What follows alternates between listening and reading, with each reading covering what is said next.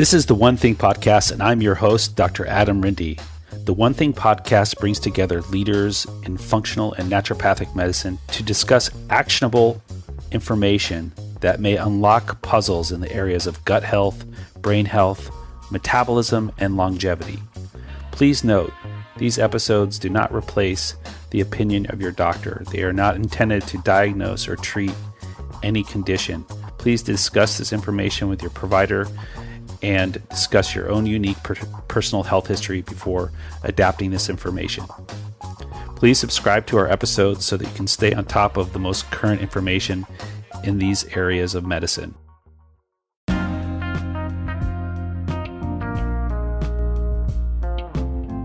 Hey everybody, welcome to this week's episode of the One Thing Podcast. This is Dr. Adam Rindy. I just had a delightful conversation with Dr. Mandy, who's known as the IC Healer. You can find her work at ichealer.com. She is a doctor of clinical nutrition and someone who has really taken upon herself to educate the public and address patients with interstitial cystitis and painful bladder syndrome. We had a great conversation where we went into many aspects of the experience of a patient who has interstitial cystitis or painful bladder syndrome, the disruption in the body that might be taking place, such as issues with mast cells and issues with gut permeability or gut dysbiosis or gut imbalances. And we also go into issues with oxalates, which is an interesting component of the struggle with IC and painful bladder syndrome is dealing with oxalates from the diet. And so we talked about that and various other pathways about how to organize and heal from these conditions.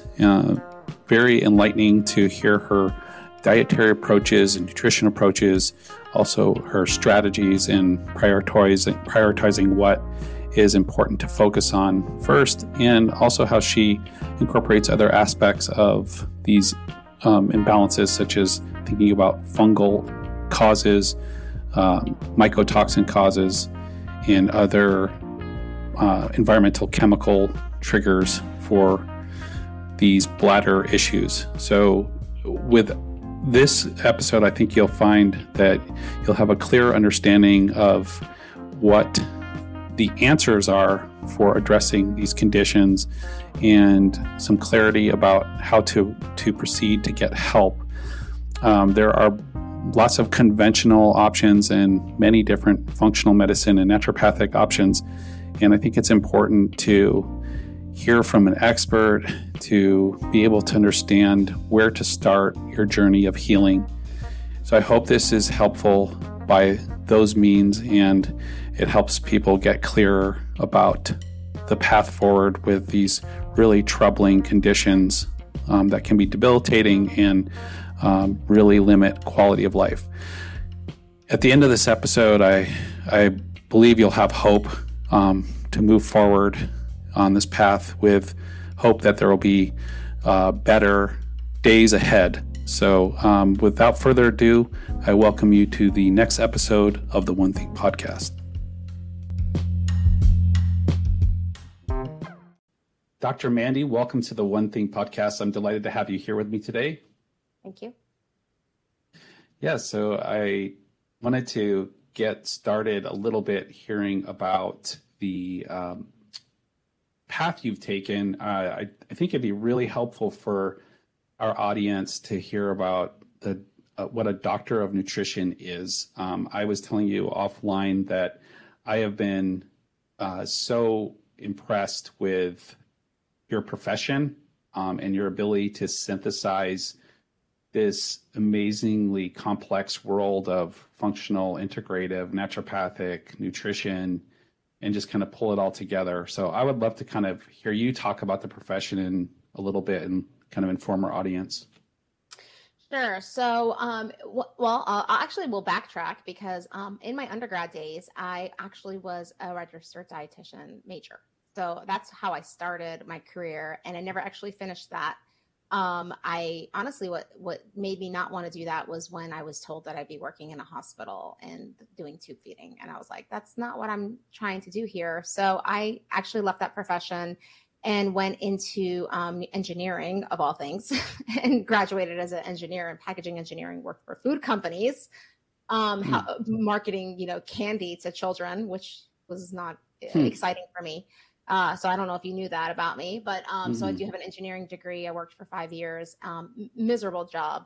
And I think what really initiated me to follow this career was my own health issues, honestly. I've always been interested in nutrition, but primarily from a weight loss perspective, because most of my life I struggled with my weight.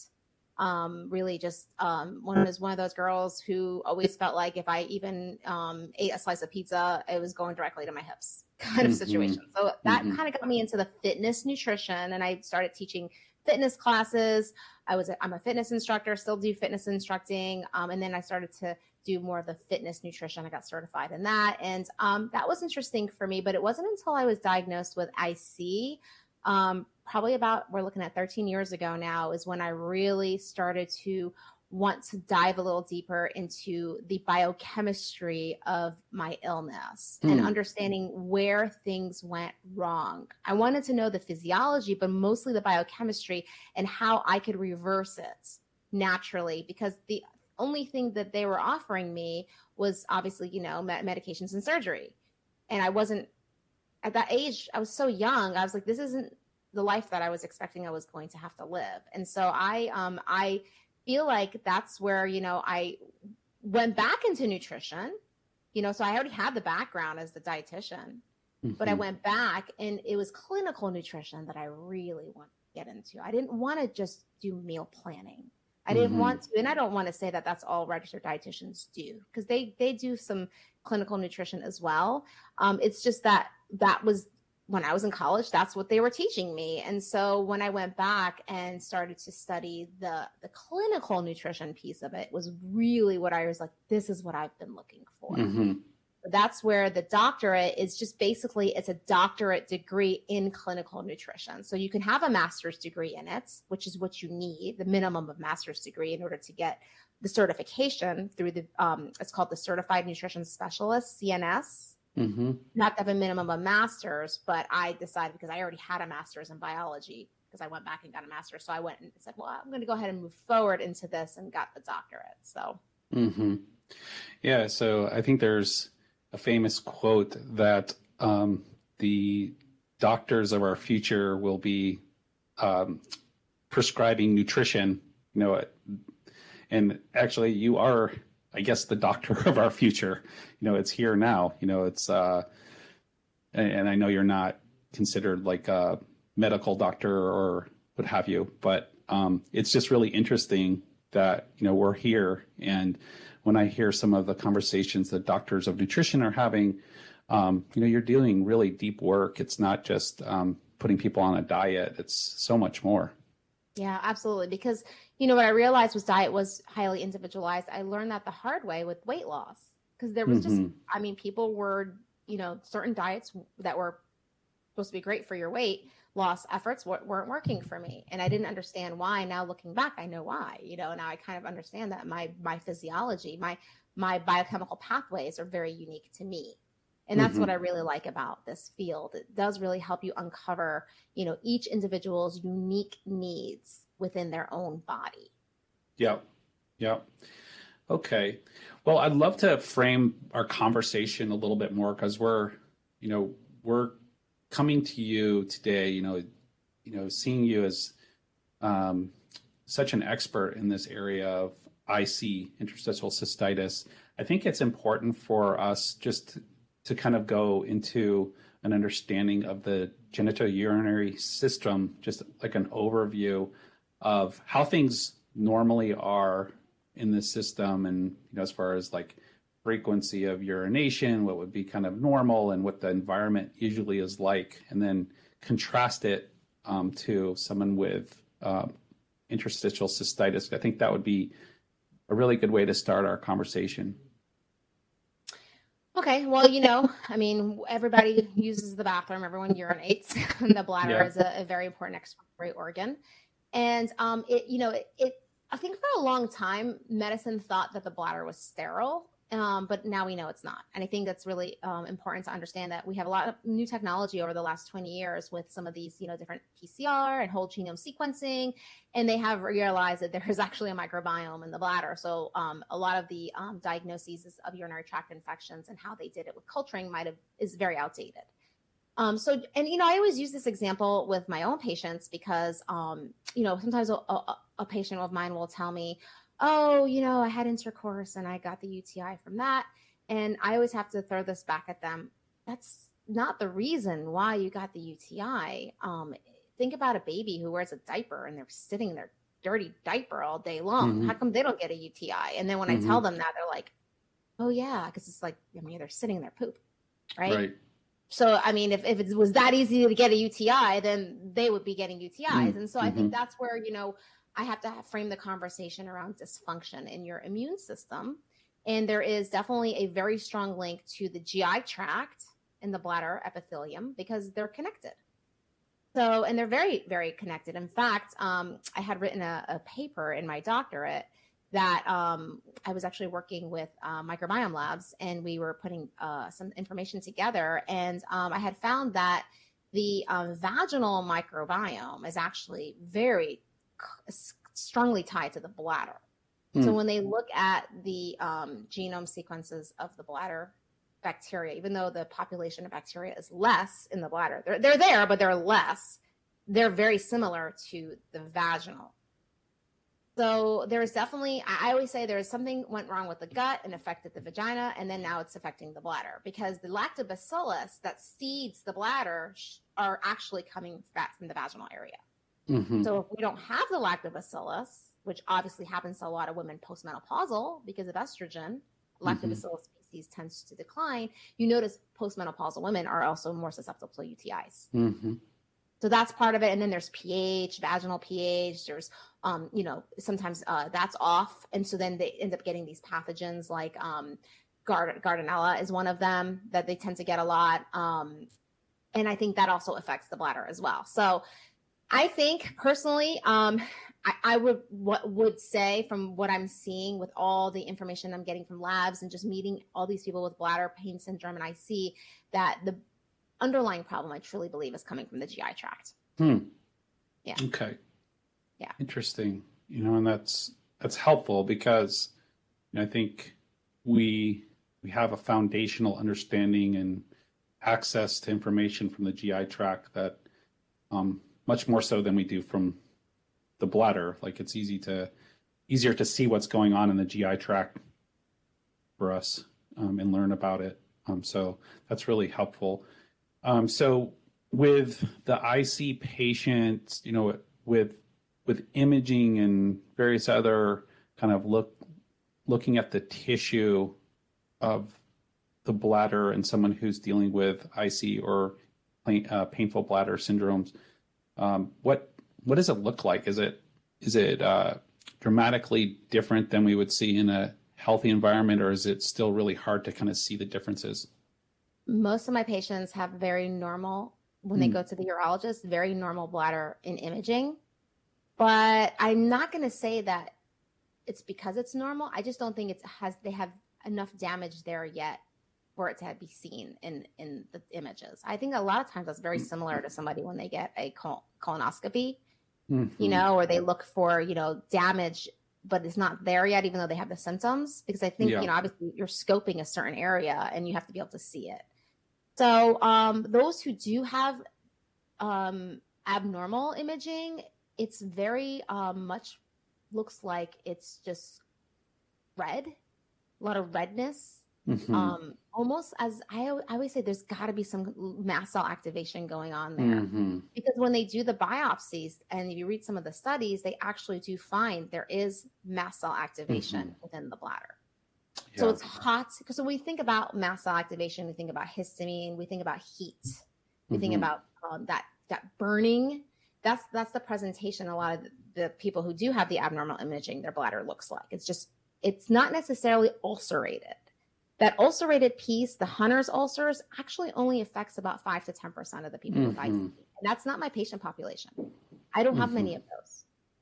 I have mostly the non-ulcerated. So that's why we have to also probably redefine this, because in Europe, they are redefining and differentiating between IC and BPS. So we probably need to go ahead and do that, even though it hasn't happened here yet. In Europe, IC is now considered the ulcerated form. They're the hunters. And BPS, or bladder pain syndrome or painful bladder syndrome, it can be used either way. So BPS or PBS is everybody else. That's 90%. That's me. That's most of my patients. Yeah.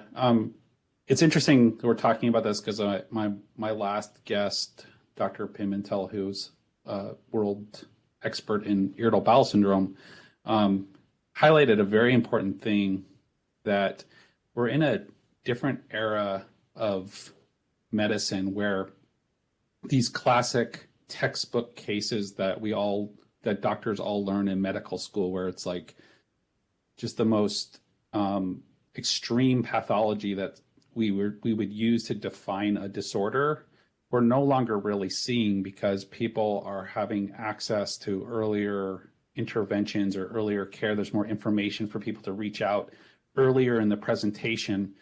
So we're kind of at a situation where we're not getting the clear-cut pathology to make diagnosis, until we get better diagnostic tools with, more microscopic imaging, or that are more commercially available and affordable. We're kind of still in this zone where it's like, we think you have this, it looks like it, but we don't have a clear-cut evidence. Yeah, based on symptoms, which is how I was diagnosed as well. Yeah, and I think we need to make that okay at this stage of, the information that's available, and the speed of research, and the speed of, social media, and all these things that we kind of have to not make that a poor practice anymore. It's like, we have to make some constructs with people's presentation, even if we don't see clear-cut pathology. Yeah, I agree. Yeah, and so a patient that would be dealing with IC or painful bladder syndrome, or we've been talking for 13 minutes. Like, what would they be going through right now if they were in a full-on flare in this last 13 minutes? Oh, gosh. It is a horrible, horrible condition. I just have to tell you, speak personally. It is, I could describe it as burning, pressure, urgency, like you have to run to the bathroom, leakage, frequency, sometimes retention, so it can go either way, pelvic pain, spastic, griping, hot. I think the big one is burn. That's the big one I hear a lot, and that's what I had. It can come on at night. It can go on during the day. You can wake up with it. You can be fine all day and have it at night. I do have a theory behind why it gets worse at night. But sometimes it's very frustrating to pin down, like, the schedule. It's not really a schedule, but I will say a lot of times it does get worse before menstruation. And there is definitely a histamine connection to that, and diamine oxidase levels tend to change right before menstruation, and then progesterone is also tied into that. And so I think with the hormonal fluctuations, it can get worse during certain times of a woman's cycle. Oftentimes it goes into remission during pregnancy for many people, not everyone, but a lot of that is also tied to increasing levels of diamine oxidase that occur during pregnancy. There's a very strong histamine. So when you think of histamine burning, that's a lot of what this is about. For me, I had another layer of urethral pain. So like almost like I would feel like I was urinating knives. Wow. Knives. And then I had bleeding, and some towards the later stages of when the lining of the bladder urethra becomes so damaged that your body can no longer repair it. I had bleeding. And it wasn't hematuria. It wasn't like your typical blood coming from the bladder. It was literally from the tissue of my urethra, because I could literally squat down, look in the mirror, and I saw the blood dripping out. So something was cutting it. And that's kind of how I tied that into the oxalates. Because I really truly believe that's what was happening. Yeah. So it sounds like do you start most of your conversations going down the mast cell histamine route? Yeah. I can't say 100% of the people have that. But because you have other symptoms of mast cell activation that come along, that's not related to the bladder. And that's part of the whole health history that we have to do when somebody first comes in and they do these comprehensive forms. I mean, they spend hours filling out forms for me. Yes, because many have allergies. Many have, even seasonal allergies. Many have food allergies. Many have skin issues, eczema, you name it. They have other signs of mast cell activation and histamine. So yeah, I do have that conversation with everybody. Okay. So a lot of people, end up reaching out to you, and are most of the people that when they finally get to you, have they been through some conventional recommendations at that point, or done their own kind of trials on Many things? Many have been through functional medicine. Okay, yeah, I imagine. And frustrated even with that too. So I think this is a really good thing to highlight, because I think one of the complications or kind of downsides of functional medicine is the lack of prioritizing, where to start and, what's in. It's not like the recommendations overall are not good, but it's expansive, and everybody's applied, multiple different things, maybe all at once, and it's overwhelming. So can you talk about how you get people, like, basically you clean up the mess that's been done and kind of like reboot the process? Because at that point, a lot of people are just disenchanted, frustrated. I've seen a lot of patients just being like, they're just like, I don't think it's going to work. Well, you know what? Here's the thing. I think the functional medicine providers, they mean well, but many are still in that Western mindset doing functional medicine. So a lot of them are coming to me and they've been diagnosed with Lyme. They've been diagnosed with Lyme co-infections and they're treating it. They've been diagnosed with mold mycotoxins and they're treating it. That my patient population cannot handle Lyme and mold treatments. They will fall off a cliff. They're not strong enough for that. And so I always tell people, we're not going to do that. We're going to build you back up. Build up your resilience using nutrition therapy. That's really what it boils down to. And when I say nutrition therapy, it's not just the food, because the food it's available, unless you have your own farm and you're growing your own garden and you have your own animals to kill, it's not very good quality either. You know what I mean? So it's going to have to be, and I always prepare people, you're going to be taking supplements. There's no way around it. Unless you like live on a farm and you are totally in control of what's going on your plate and you're not overcooking things and you're picking them fresh. Because, by the time food is actually on our plate and it's cooked, it's probably lost 50% of its nutrients. Then we overcook it and we damage it. So that's where I always prepare people, you're going to be taking supplements. But yeah, I think that's where it boils down to. We have to build you back up before you go after. And a lot of times, a lot of these infections, they resolve themselves once your immune system is starting to function better. So do I go after the mold right away? Because then they end up having the Herxheimer and the die-off symptoms, and then they can't even function. And I'm like, I'm trying to improve your function. I don't want to make you feel worse. So I think that's where the problem is.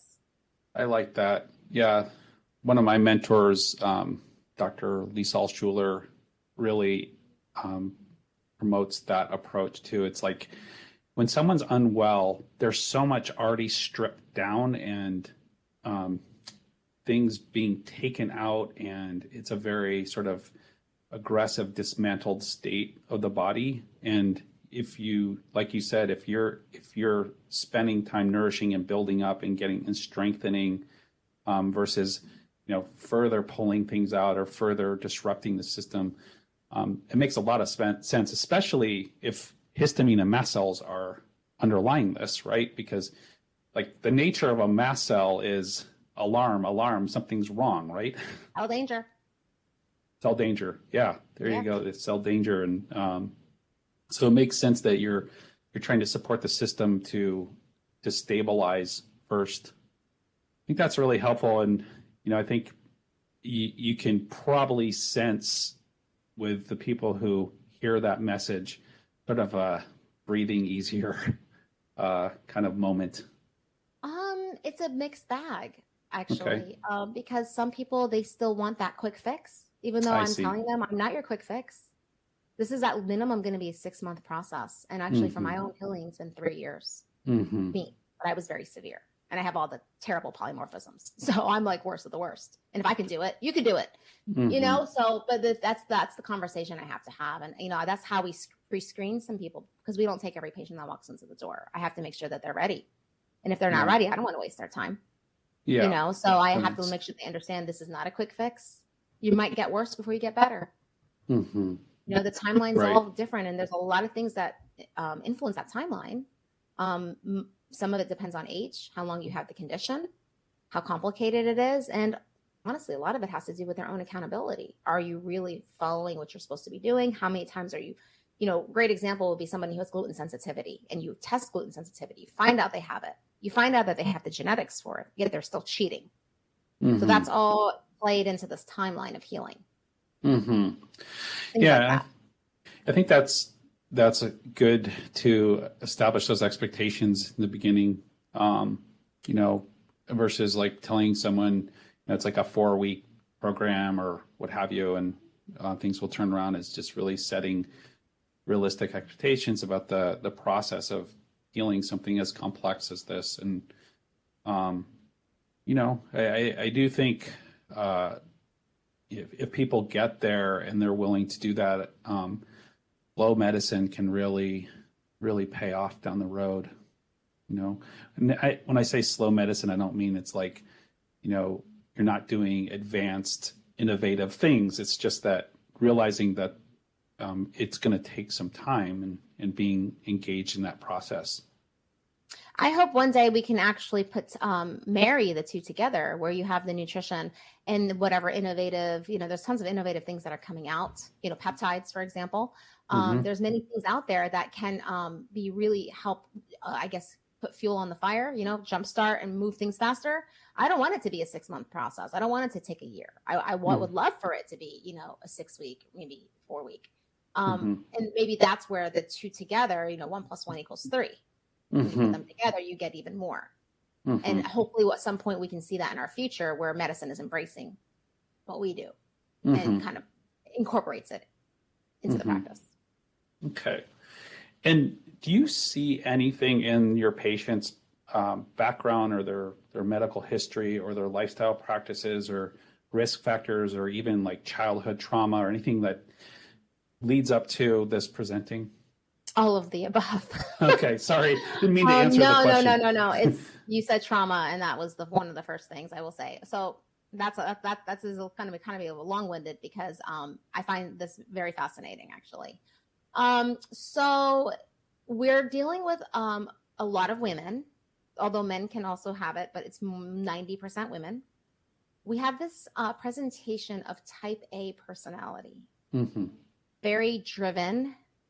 But almost too driven to the point where they are very hard on themselves. Expectations are very high. So there's a personality profile with this population. Family history wise, interesting. The cardiovascular piece of it to me is very new. I'm just learning about that with Ruth Chris, about the family history of cardiovascular disease and that hypercoagulation pathway. And the fibrin and the biofilms with the embedded infection. Wow. So that was really new. That's new. I don't have a ton of information on that. I'm just learning that one, but that's a new one when I'm like, oh, yes, when I do patient health history and I do family history, yes, about 80-90% of them do have the heart disease in their family. So that was one. And then many, maybe about 75% have had some kind of trauma. So there's childhood trauma, there's sexual abuse, there's physical abuse, emotional abuse, something that's when I bring it up, we have tears coming down with many patients during that time. I bring that up. So a lot of that. And then as far as health history goes, many are C-section born. They have not been either breastfed, that includes myself. So mom didn't breastfeed or minimal breastfeeding. Lots of antibiotics as a child. So, my generation, that's what we did. If you got sick, you were given an antibiotic. That was normal. So those penicillin, bubblegum flavored, that's, I always ask people, how many times do you think you've been on an antibiotic? And so many times. A history of strep throat. Many have had ear infections, tonsillectomy, the whole childhood. But that all plays a role in a disrupted microbiome. Sure. So What all of about, that. And then also, sorry, the C-section I thought was really interesting too, because, that seating, the vaginal seating is so important during birth. And you miss right, that opportunity when you do a C-section. right. Yeah. What about atopic kind of history? I'm not quite sure if you were alluding to that, but like eczema, allergies, the kind of Oh, whole yeah. triad. Yeah, not everybody. But yes, many of them have either environmental allergies, they've had skin issues, even food allergies that they know of. But not everybody knows, because sometimes with the food allergies, they haven't tested it. They kind of feel like they might have an allergy to something. Mm-hmm. Definitely, but not everybody. I think that might be more 50 to 60%. Okay. And you mentioned temperament, like type A personalities. What about other like aspects of temperament, like sensitive, introverted, any of those kind of flavors to the population? Most of my patients are very, very charming people, very charming. I say I could be friends with all of them.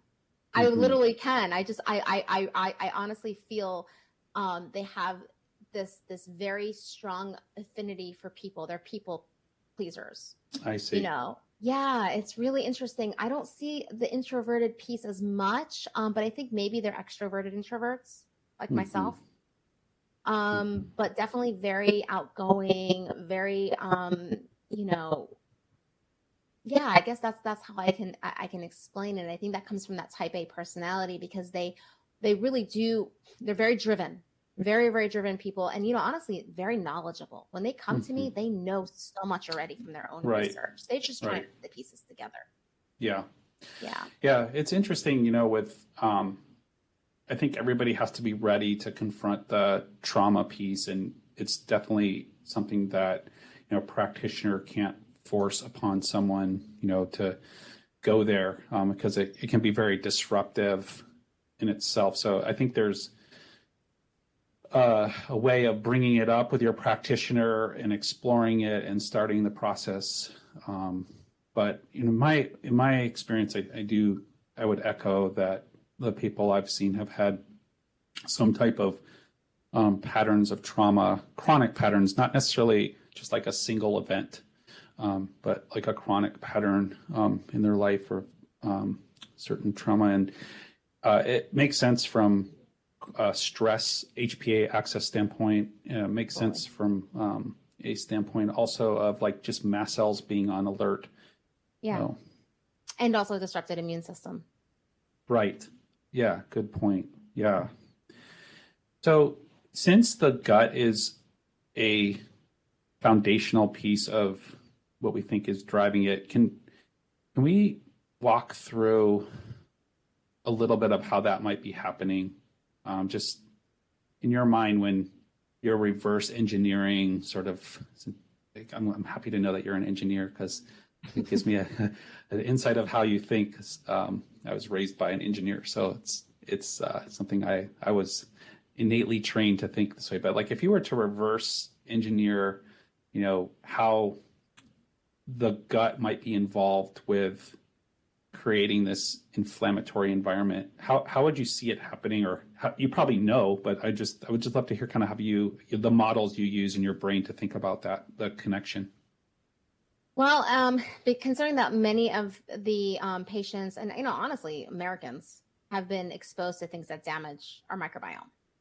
So again, going back to if it's starting from birth, or whether it's throughout our life, or even just eating the food here, like the pesticides, we have to think about restoring homeostasis from that perspective. And it's not an easy thing to do. And it's also not necessarily going to work for everybody, depending on how much damage is done. I mean, you probably have heard about these fecal transplants that people have to do, have really serious conditions. I think that's a last resort, honestly. So I have to first find out from their history where it's been, what you've dealt with. What does your diet look like? Because 9 times out of 10, they're not getting enough fiber in their diet to promote good bacteria I don't do stool tests on everybody. I used to. I used to use the GI map, and I just didn't find that helpful for a nutritionist. I felt like that was more diagnostic. You want to go on some kind of medication, and it wasn't giving me functionality. But the stool test that I have done, BiomeFX through Microbiome Labs, which is more a functionality test, I have seen some very interesting things, and just some things as simple as too much protein, not enough fiber, not enough plant-based foods. Now that's tricky, because then you have to think about the oxalates. So I think it's a web. Okay, it's all a web. And I think what happened was, you had the childhood health history, disrupted microbiome, reduction in lactobacillus, because they're very sensitive to antibiotics. You get the gut inflammation, damaged bladder epithelium, leaky gut, intestinal permeability. And then comes the other issues. Diamine oxidase levels have probably become a problem because you're not producing them as well because your gut lining is damaged. So there's a histamine. And then the oxalates, that's where I think is really, I still think a lot of IC practitioners still don't understand how this is all happening. And the oxalates, I think, are really tying it all together as far as the, not just the damage to the bladder, but also the damage to the gut, because these little crystals can really damage the tissues and really just hijack your entire system. And I think what's happening with that is because the gut's already compromised, I can't tell you that everyone's on a high oxalate diet. Some of them are. Some of them are because the food industry tells you that that's good for you, right? Like, juicing, spinach and juicing celery is the way to optimal health. But that's not really what most people are doing. I think most people are actually just hyper absorbing whatever oxalates that they're eating. And they're also producing oxalates endogenously. And now you've got all these oxalates that are kind of free floating in the gut. They're embedding into the tissue. They can just damage and shred the tissue on any level, anywhere in the body. And so that's why I think when I have to reverse engineer it, we have to start with that. First, let's look at your diet. Are you loading and pounding down oxalates? I will tell you, like I said, it's not everyone, but remember the patient profile I just told you about. Type A personality. Right? Many of them take really good care of their body. They're working out, they're really care about what they look like. Guess what? They're juicing. That's a good percentage. Not everyone, but that's a good percentage. So first I have to start with that. You've got to stop the juicing. Let's start with that. So let's start to reduce the amount of oxalates in your diet. Let's start to reduce the histamines in your diet as well. So we can kind of calm down the inflammation and kind of help restore the microbiome, because your microbiome depends on the food you eat. If you're eating a lot of oxalates, guess what? You're going to have a lot of oxalate degraders in your gut. Right. Enterococcus, also E. coli. There's a bunch of interesting bacteria that we are finding are part of these embedded infections in the bladder. When they do the PCR testing and they find out that there's Enterococcus, that was me. I had Enterococcus infections every time I got tested. It was Enterococcus. And guess what? That's an oxalate degrader. Yeah. I didn't know that. Yeah. The only one I ever hear mentioned is Oxalobacter. So I didn't know there was other. Oh, here's an interesting one I learned about that guy. Yes, that one's very sensitive to certain antibiotics, primarily the tetracyclines and the Cipros. So that one is very sensitive to antibiotics. And yes, it is an oxalate degrader. Here's the thing that you probably didn't know about Oxbacter. Oxbacter does not like a high oxalate environment. It doesn't thrive in high oxalate environment. It thrives in a low to medium oxalate environment. So what does that tell you? It tells you that as humans, we were not supposed to be eating a lot of this. It wasn't. We weren't even evolutionary designed to be juicing. We were hunters and gatherers. We were fasting. We weren't eating constantly. We had feast and famine, winter metabolism, summer metabolism. If you're familiar with Dr. Neil Nathan, he talks a lot about the winter metabolism. Love that. Metabolism. Yeah. And so we're supposed to fast. We're supposed to take breaks from eating. We're supposed to change our diet seasonally. We're not supposed to be juicing constantly. Where did that come from? We didn't have blenders back in, our ancestral times. So I feel like we're causing the problem in some ways, and in some ways is not fully under our control, and it's just becoming this weird web that's happening. But I truly believe that is really an underlying problem for people. I don't think just IC. I think even IBS and a lot of other autoimmune conditions, I do believe there is an oxalate component to this. You were saying when we were talking offline that you are starting to really understand genetic risk factors as far as polymorphisms that set up someone at risk for issues with degrading oxalates? Mm-hmm. Yeah, so not necessarily, no. So the oxalate piece of it, interestingly, is not that endogenous one where if you have the type 1 hyperoxaluria, that's a very small percentage. That's not really everyone. It's maybe about, as far as my patients go, 10 to 15% have a SNP in that, a SNP, whether it's 1 or 2 copies. No, that isn't what's going on. This is more a combination of overabsorption of oxalates from your diet. So either, and this is why this is so individualized, right? It just depends on each patient. So it could be somebody who, some of my ladies who have been juicing for, 5-10 years, trying to manage their weight or trying to stay healthy. Okay, that's problem number 1. Problem number 2, we have the gut problem where they're overabsorbing any oxalates because they're not metabolizing their fat appropriately, right? Think about it. Bile, I mean, you probably see it in clinic. How many people have poor fat absorption? They're not producing enough bile. Maybe they have their gallbladder removed. Maybe they have poor lipase, just their digestive enzymes because of the gut damage. So they're not breaking down their fat. So what happens? The fats create soaps in the gut, and these soaps tie up all the minerals that are supposed to bind up oxalates to help excrete them. But now that's not happening anymore because you've got them tied up by these fats. And so the oxalates kind of sneak in and they kind of pass through and get absorbed more readily because of this problem. So that's another issue. It's a lot. It's a lot going on. And then as far as SNPs go, the only one I can say that might be related to oxalates might be, or related to the immune system that I see a lot, could be the IL-6, interleukin 6. Depending on how many of the polymorphisms they have there. That interleukin 6 is very strongly, the inflammasome oxalates can really push that inflammasome pathway, and that's the IL-6. And so then we're having that whole mast cell activation that way. So you have oxalates, IL-6. If you have a SNP or you have several SNPs, then boom, we're more likely to go down that. Okay. Well, before we leave the oxalate conversation, I just want to comment or ask a question.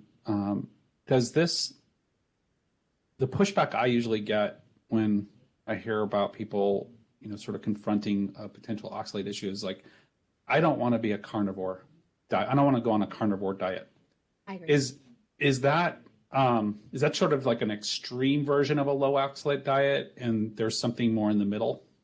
There is definitely something more in the middle. I did want to mention just 2 more SNPs. I was just thinking when you just brought this up, sulfation. So we do have a lot of people who have the sulfation. That's another issue with oxalates because a sulfur exchanges with oxalate directly. Okay.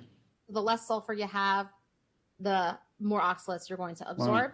Wow. So that's an important one. And then the last one is the PON1, which is the glyphosate piece. So glyphosates, I don't know if you know this, your Roundup, the glyphosate can actually convert to oxalates because it ties up your glycine as that glycine substitution, and now you're not gonna have the glycine available to metabolize your oxalates, and so the glyoxylate becomes oxalate. So there are other things going on there. But back to your question on the carnivore, I do not promote the carnivore diet. I think going back to gut health, you're asking for a disaster in your microbiome. Again, so with the microbiome, biome effects, we have 2 areas you can look at: proteolytic fermentation and saccharolytic fermentation. So saccharolytic is your carbohydrates and your fiber. Proteolytic is your protein. And this is going to get me chastised by the carnivore community. What I'm about to say. But I'm okay with this. I'm okay with this because, I have a lot of carnivore people who follow me. Yeah. And they think I'm a carnivore dieter. I'm not. Yeah. But I think they think that because they think low ox means carnivore. No, that's not what it means. It means being really strategic at the types of plants and making sure that you have what's called diversity in your diet. So what I have done is I've taken Deanna Minich's rainbow diet. I don't know if you know Dr. Deanna Minich. Yeah.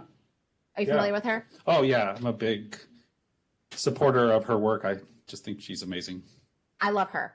And she had the rainbow diet, and which I thought was fabulous. I'm like, this is great. But it's not catered for the people who need to be low ox. So I revised it. So I created the rainbow diet for IC. And I prescribe that to my patients. So what I have them do is, well, first we have to find out what's the diet looking like. And truthfully, most people don't get enough protein in their diet anyway. So yes, I don't like the pendulum going either direction. I'm a middle ground kind of person. I believe in middle ground. Extremes are never good. Right. So let's see. Most people don't get enough protein. So we do initially increase their protein intake. We do. Why? You need amino acids. The amino acids are important for your immune system. Okay. So we have to increase the protein. So what I've done is I've taken the rainbow diet and I have people draw the plates, and we'll do the plate where about half of the plate, we'll just do the lean protein. So that can be chicken, fish, which most people don't get enough in their diet. Mm-hmm.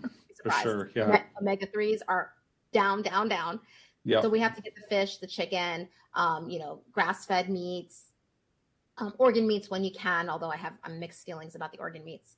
And then we'll have the other side, which is your plant-based. And so I have them do about 30% of their plate is fruits and vegetables. And that's where I give them the rainbow diet food list that has all the different foods that are low oxalate, that are colorful. So what I have them do is I give them a tracker, and they have to track how many colors they're eating in each meal.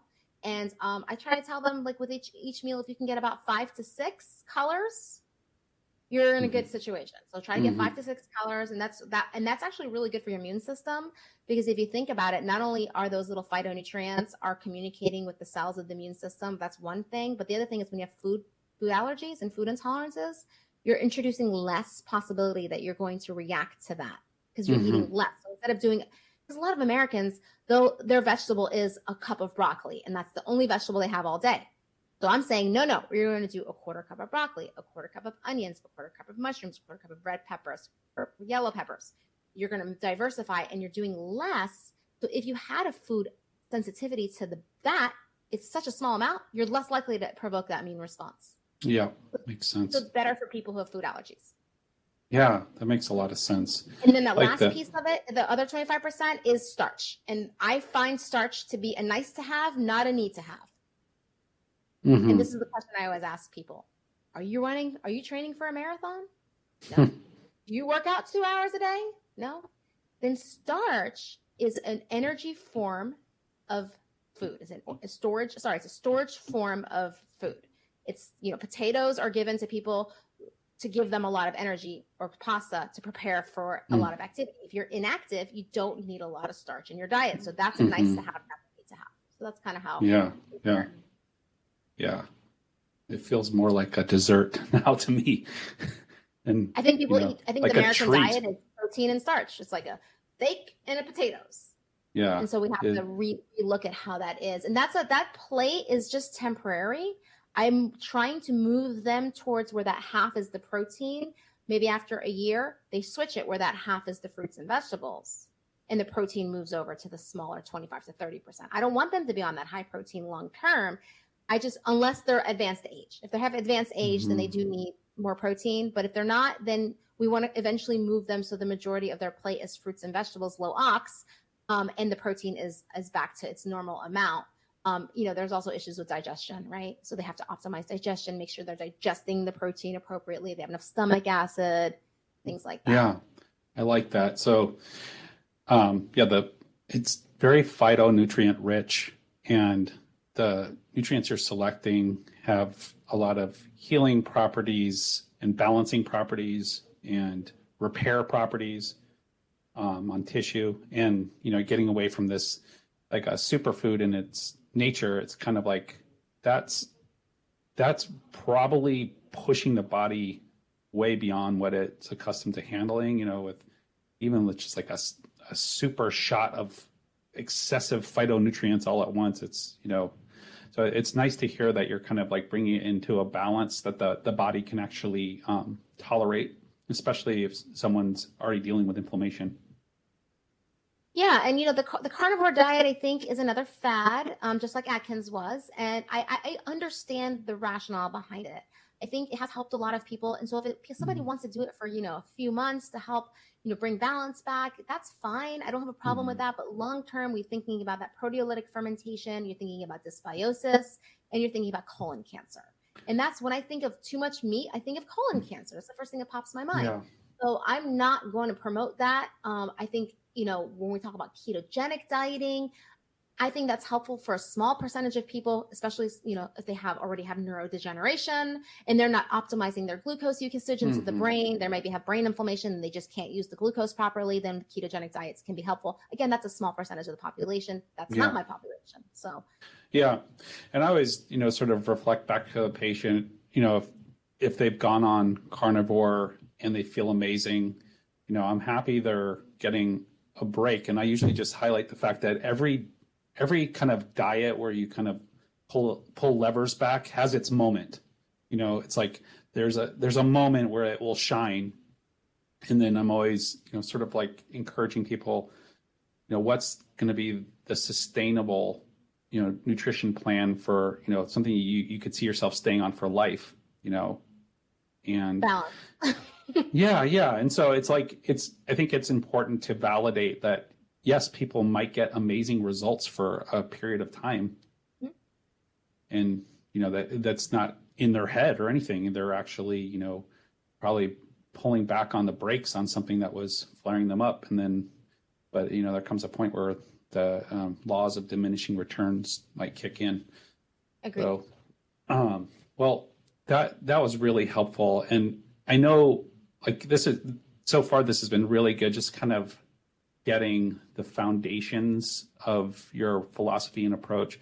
And then I know, after following a lot of your YouTube videos, which are amazing, by the way, I just love the education you do. It's, I think anybody who's listening to this should really make sure that they link up with you on your YouTube channel and see all the great work that's out there. But I know that you go into some other threads that you've mentioned a little bit about mycotoxins and fungus, and I'm not expecting you to kind of unpack all these areas, but how do they fit into the construct of when people should be thinking about these problems, and are they actually relevant?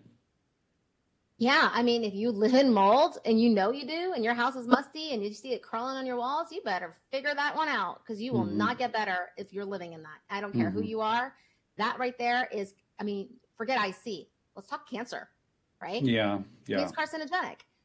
It's very disruptive of the immune system. So I think that's kind of, I have patients who lived in mold, but they no longer do, or they say they don't, so, the mycotoxin health test is helpful because it identifies the amount of burden that is on the body. I find sometimes people, there have been a small percentage of people who either didn't show up to have any mycotoxins, and I think that's an excretion issue, or they have low levels and they're still having symptoms of mast cell activation. And I think that's where we have to bring in that whole cell danger response problem. Okay, you are in cell danger. You've been in cell danger for a long time. How do we quiet that down? So when someone has had exposure to mold, there's so many different combinations of symptoms and presentations. And depending on their situation, they might need, well, first of all, if they're living in it, they either need to remediate or they need to get out. So that's number one. Number two, if there's actually mold and they're high and they also have it colonized in the gut, which you can do some testing on to see, that it may need to be treated, with, gentle antifungals, I say. It's later on, after we've built up the immune system and we've done the foundational work. And I always say, you don't build a house on a weak foundation. You build a house on a strong foundation. So let's build up the foundation. And then as the pyramid goes up, you can do mycotoxin, you can do mold detox at the top. And there's herbs they can take. There's drops, there's herbs, there's different antifungals that are natural that they can do. And then the other piece with that mold is, well, if you're in cell danger, and even if you treat the mold, why are you still inflamed? Well, then that's when I have to recommend other modalities that are not nutritional, such as frequency-specific microcurrents or EMF or peptides. There's different things out there. Now, peptides, I can do peptides. We could obviously do that as a supplement, but sometimes people like to do the injections. So I do have to refer out depending on what I find sometimes in the later stages. That makes a lot of sense. So I think we've really done a great job today, just really starting foundational work. And I think this is hopefully the start of future conversations on the podcast with you, because I think there's just so much to share. And down the road, as you're continue to go deeper into these topics and learning more and more. How would someone get started working with you, or at least kind of get in touch with their work? I know I'm going to be putting some links in our show notes, but I'd just like to kind of hear what you're up to right now. Are you doing anything specifically or special that people should know about? So I'm still, I do take on patients. I did just accept a position at a college to teach nutritional biochemistry. So I do teach also part-time as an adjunct, which I love. I think education is, I always tell my patients, you're also going to feel like you're going through school when you're working with me. Because, the word doctor means teacher. Right. Yep. Right. It comes from the word to teach. So if I haven't taught you something, when you've come out of here, I didn't do my job. Yeah. So that's part of, the experience of being with IC Healers. You also get a lot of learning and education. And yes, we are accepting patients again in January. I did close my practice down in December. Just got real busy. And so we are accepting that. And also, I do have an IC Healer course. I don't think a lot of people know about it. It's on the website. It's a self-healing course. If you're not ready to do any lab testing, you're not really dive in that deep yet, but you just kind of want to know what we're doing, we have a course on the website. It's called the Self-Healing Course. I have 2 courses now. I have that, and I have the End Chronic Pain course, which is more about oxalates and mast cells and histamines. So that's more geared towards that piece. And then the IC Healer course is kind of like the full course about just everything, all the different pieces we just talked about. I kind of go into, the role trauma plays, stress, the gut. We have a gut health, exercise, stress management. I have the 8 known causes of IC is what I created. The 8 known causes of IC, and I go into all those causes in my course. So. Great. And I'm sure you have lots of stories of people who've got their life back, and a community of people that have gone through your program. So. I think it's really great for people to link up with someone like yourself. And I think it's one of the most valuable things about getting good information is it's just, you can't underestimate the value of a good plan, and also clarity and, understanding, because it's so empowering when a patient finally feels like they have a plan that they feel good about, and they feel clearer about what's going on with them.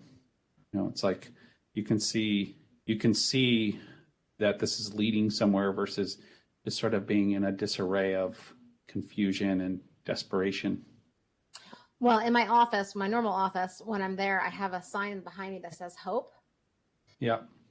There is another area that's not really looked at by medicine. It should be. It's the power of the mind and the power of hope. And you see this with the placebo effect all the time. Yeah. When somebody believes that something's working, it's the placebo, but they're still getting the results. Why is that? So there's a whole piece of it. And I think when someone signs up with somebody who has, similar background as us, and who can give them that path to healing, I think it really does initiate this feeling of hope. And that hope is carrying them through all of that. And I've actually noticed that there's a few patients who, before we even start protocols, before we even have started supplements or anything, within a month, I'm doing, because I do pain charts and I chart their pain over time, this drop in pain. And I tell myself, physiologically, is that really possible? Like, they haven't done anything. Could that be hope? Could be hope be driving that? And so then now, I'm thinking, well, there's physiology behind hope. Absolutely. So what role is hope playing with changing the physiology of that person? Yeah. Super important. Well said. Yes. Well, if there's that's actually a really good way to kind of wrap up the podcast with that message. So I appreciate you doing that, and we'll make sure that all the links to everything we mentioned and to your YouTube channel and all your programs are put in the show notes. I just want to thank you so much for your time. I know you're really busy, and this has been very helpful. So thanks for being here today. Thank you for having me. It's been a pleasure. You're welcome.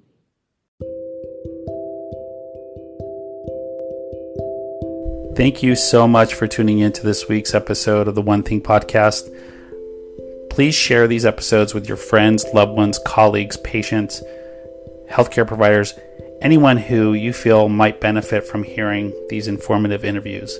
We tend to learn best from people sharing things with us. That's often the first time it's introduced. So don't hesitate if the content of these episodes reminded you of someone that might benefit from that. Forward the episode to them, and I'm sure they'll either appreciate it or be appreciative that you've thought of them. So once again, we'll look forward to seeing you next episode on the One Thing podcast. And again, much appreciation for you being here with me.